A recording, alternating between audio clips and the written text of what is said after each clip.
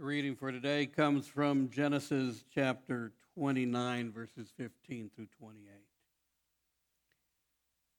After Jacob had stayed with him for a whole month, Laban said to him, "Just because you are a relative of mine, should you work for me for nothing? Tell me what your wages should be." Now Laban had 2 daughters. The name of the older was Leah, and the name of the younger was Rachel. Leah had weak eyes, but Rachel had a lovely figure and was beautiful. Jacob was in love with Rachel and said, "I will work for you for 7 years in return for your younger daughter Rachel." Laban said, "It's better that I give her to you than to some other man. Stay here with me." So Jacob served 7 years to get Rachel, but they seemed like only a few days to him because of his love for her. Then Jacob said to Laban, "Give me my wife. My time is completed, and I want to make love to her." So Laban brought together all the people of the place and gave a feast. But when evening came, he took his daughter Leah and brought her to Jacob, and Jacob made love to her. And Laban gave his servant Zilpah to his daughter as her attendant. When morning came, there was Leah. So Jacob said to Laban, "What is it that you have done to me? I served you for Rachel, didn't I? Why have you deceived me?" Laban replied, "It's not our custom here to give the younger daughter in marriage before the older one. Finish the daughter's bridal week, then we will give you the younger one also in return for another 7 years of work." And Jacob did so. He finished the week with Leah, and then Laban gave him his daughter Rachel to be his wife. This is the word of God for the people of God. Thanks be to God. Let us pray. Lord God, as we enter into this time of meditation and reflection on your word, I pray that you would use me as an instrument of your peace and grace. And I pray that your Spirit would move here in this place and in the homes of the people who are watching now, that we may receive the message you have for us. And now may the words of my mouth and the meditations of all our hearts be pleasing unto you, our rock and our redeemer. Amen. Praise the Lord. Give thanks to the Lord, for he is good and his love endures forever. Amen. Now, those of you who are watching, I didn't hear you, right? I can't hear you. So I'd like to invite you to send a virtual amen at this point, to send in that amen to let us know that you're watching. Over the last couple of weeks, probably since after Pentecost Sunday, the church, in following the lectionary readings, has been in the book of Genesis for the Old Testament readings. And so most of the sermons have been coming out of that place. And we're going to continue that today. So last week in the reading, we were introduced to Jacob. And what we learned about Jacob was that, how can I put it? He was not a very ethical person, right? He was a conniver, he was a con man, he was a trickster, and he was able to trick his brother not only out of his birthright, but of the blessing that should have been his as the oldest son. And as a result, his brother is angry with him and is out for vengeance. And so Jacob's mom, Rebekah, says, "Son, you need to leave. You need to go hide. Go stay with my kinsman, Laban, and he'll take care of you until Esau calms down and everything's hunky-dory, and then you can come back." And so he does that. And so last week we see that he flees his home to go stay with his kinsman Laban and his family till everything blows over. And last week we read that he had a theophany, a dream in which he encounters God. And God gives him this vision. And so now Laban, or Jacob, is where Laban is. He finally arrives, and he's with Laban and his family. And so what we're going to talk about today is the things we do for love. The things we do for love. So I was preparing this message. I was taken back to the day that I met my wife, Diane. I met my wife back in 1988, mid-1988. She was in her early 20s. I was in my mid-20s. And I knew from the moment I laid eyes on her that she was the one for me. There was no doubt in my mind that this was the woman God had for me. I was sure of it. The problem was Diane didn't know the same thing. She didn't see me in that way. I was to her that good friend. I was in the friend zone where I definitely didn't want to be. But I also didn't want to be that stalker guy, right? I didn't want to be that guy who was always creeping around and trying to win her over. So I had to begin my pursuit of her as stealth pursuit. She couldn't really know that I was pursuing her, but I was going to do that. And so I did. I'll come back to that later. When I was reading the passage, I kind of related to Jacob just a little bit. Just a little bit, because Jacob meets Rachel and immediately falls in love with her. This beautiful woman that he sees, and he falls in love with her. And so when Laban asked him what his wages would be or what he wanted to get paid, Jacob says, I'll work for you for your daughter. Now, this sermon is not going to address the vileness of patriarchal society, although it could, or the devaluation of women, and it should, because Rachel and Leah had no say in the matter, right?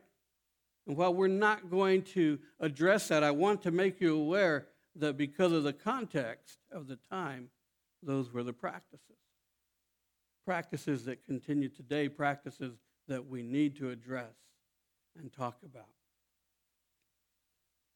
But what we find out through this story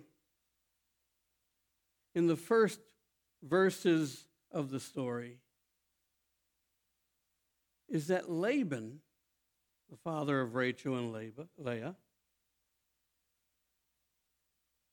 is a trickster just like Jacob. So remember, last week or the week before when we read this passage, Jacob tricks his older brother. And now Laban turns the table. This is a passage of reversal, and the tables are turned, and Laban cons the con man. The trickster has been tricked. So they have this wedding feast, and Jacob goes in with his wife and wakes up the next morning and finds out it's not the woman he was expecting. Talk about a surprise. And so he's naturally upset. What have you done to me? People at this point could say, hey, man, what goes around comes around. You tricked your brother and back to you, brother. But Laban says, I know, but you have to understand our customs. our traditions. We can't give the younger sister before the older sister. But if you will give me more time, I'll give you the younger sister too. And so we would be tempted to look at Jacob as a victim. He's really not. Because in the end, he gets what he wants, right? Now he has 2 wives. Those of us who are married, I don't know if we could handle that. I know I couldn't. But he gets what he wants. The other thing we notice is that from verse 15 through 28 in this passage, there is no mention of God. God is not involved in the trickery, in the con, in the schemes. He's not involved in any of that. That's happening between 2 men. And it isn't until verse 31 that we encounter the Lord. And I didn't read that as part of the passage, but I want to read it now. When the Lord saw that Leah was not loved, he enabled her to conceive. You see, in verse 31, we're introduced to the real victim here, to the one who's really suffering, and that's Leah. First of all, she's the victim because remember what I said at the very beginning. She had no say in what was about to happen. She had no say in whom she was going to marry. Her father basically gave her away. And then she was given to a man who didn't actually love her, who instead loved her sister more, her younger sister. So Leah is being set up for a relationship that is never going to please her or benefit her. And that's where God enters the picture. When the Lord saw that Leah was not loved. And in reality, that's where God always enters the picture. God has always entered into human existence, into human lives when people are hurting, when people are oppressed, when people are neglected and forgotten and marginalized. When we think about what Jacob did for love, we tend to focus on those 7 years and then another 7 years that he gave in service to Laban and think, wow, he really loved her. But when we look at the story of God, when we look at the stories of God, we see a love that is so profound, that is so deep, that is so rich. Nothing else compares. Think about it. Out of love, because of love, God sent his only Son, that whoever would believe should not perish but have eternal life. That's what the Gospel of John tells us, right? Because of love, God responded to a world that was hurting, that was aching, that was lonely, that was lost, that was neglected, that was oppressed because of love. And sends Jesus to be the incarnate one, God in the flesh. And when we look at the story of Jesus, and the impact of Jesus upon the world, it's because of love. But Jesus comes in to time and space and flips over all the apple carts and rewrites and changes every preconceived notion that we have about love. And more importantly, about whom we should love. He starts his ministry in Matthew chapter 5 with the Sermon on the Mount, in Luke chapter 6 with the Sermon on the Plain. And listen to what Jesus says about whom should be loved.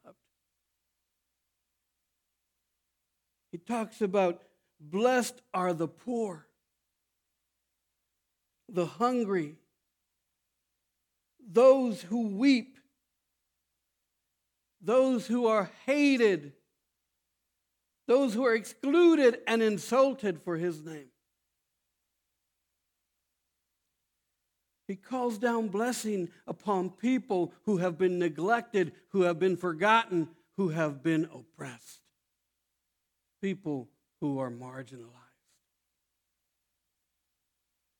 Nowhere in history at any time, then and now, would we say that the people Jesus called blessed are truly blessed. These are the ones he came for. And then he takes it a step further in Matthew 25 and says, blessed are those who feed the hungry, who give drink to the thirsty, who welcome the stranger, who clothe the naked, who look after the sick, and who visit with the prisoner. A new idea, a new concept. Not only on what love should look like, but on who we should be loving. It's easy to love the powerful because they have something to give. They have something to provide. But Jesus is calling us to love those who have nothing to give us that we can see.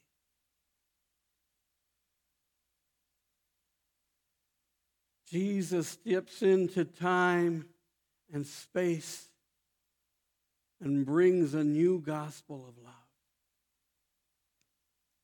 And when we ask, what would Jesus do for love? The evidence is found on Calvary. Jesus would give his all for love to those who could give nothing back.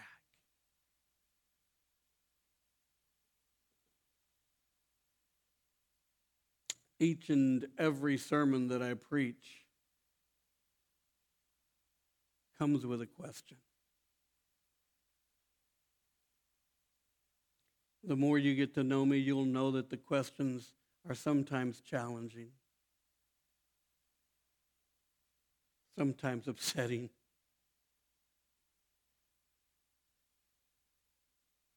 but always based in love. And so the question for today, the question that I'd like for each of us to deal with, each of us to wrestle with, is what will we do to love like Jesus? What will we do to love like Jesus? You know, every Sunday we pray the Shema. It's a beautiful prayer. And it reminds us that we have to love the Lord our God with all our hearts, with all our souls, with all our strength, and to love our neighbor as ourselves. But the danger for me in praying that prayer is that for me it becomes a recitation, something that I recite. It can never become something that we just recite. It must become something that we proclaim. It becomes a proclamation that we pray.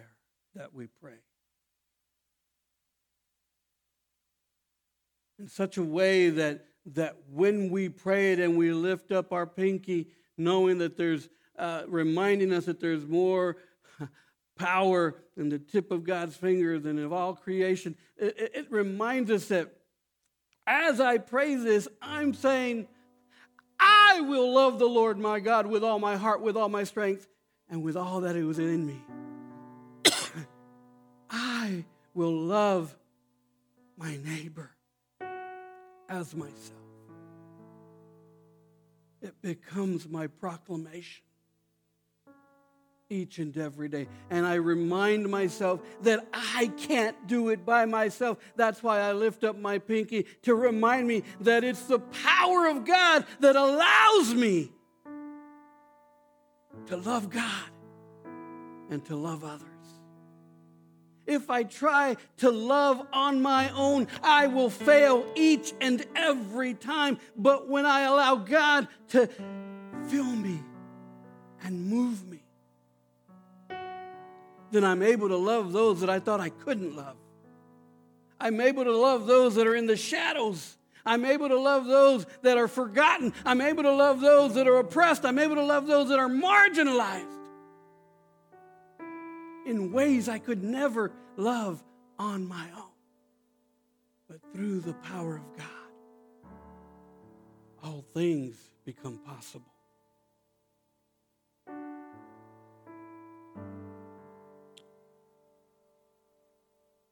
I want you to wrestle with that question today. What will I do to love others? What will I do to love those who are hard to love? And then I want to invite you to send me an email. If you don't have my email address, you can go to the website under Outreach. At the very bottom, there's a page you can fill out to send it in. And I want you to tell me what you've wrestled with and how you're going to love others. Or how you're going to ask God to help you to love others. And the point of the email is so that, one, I can be in prayer with you. Two, if there are ways that I can help you do that, I'd love to. And three, I just want to get to know you better. I want to hear your story, what you're struggling with, and how we can grow together as a church family as we reach out to the world around us. Now, I don't want to leave you hanging. 2.5 years after I saw Diane for the first time, the lights went on. And she said, "Hey, he's kind of cute." Now, granted, there's much more of me to love than there was back in 1988. And then 2.5 years after that, we got married at Pollard Memorial United Methodist Church here in San Antonio. This past June, we celebrated our 27th wedding anniversary. And the things we've done for love at times have been crazy. But we've been blessed by love. Because God has been leading us this entire way. will you do for love? Let us pray.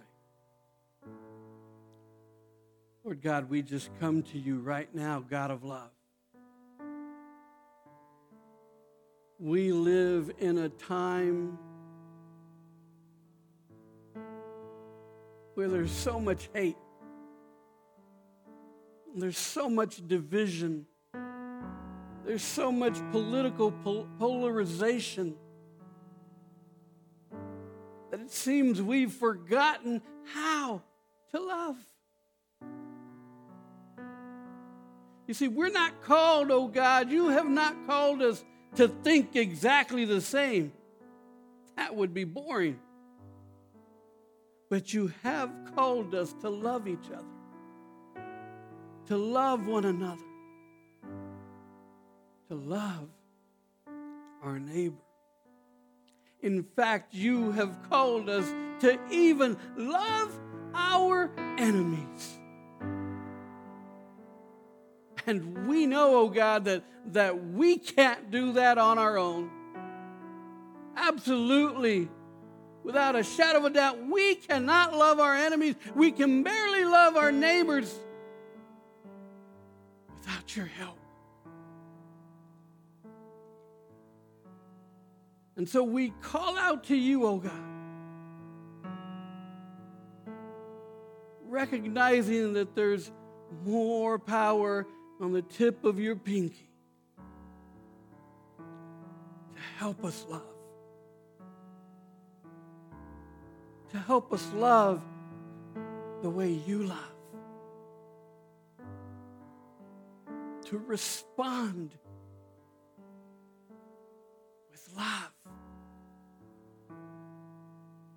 We've seen what hate can do. We've seen what evil does. Help us to love. To love each other. To love the other. Help us to love like you love.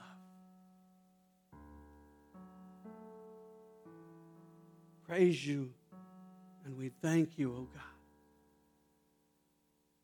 for this message of love that you bring. And it's in your Son's name that we lift up this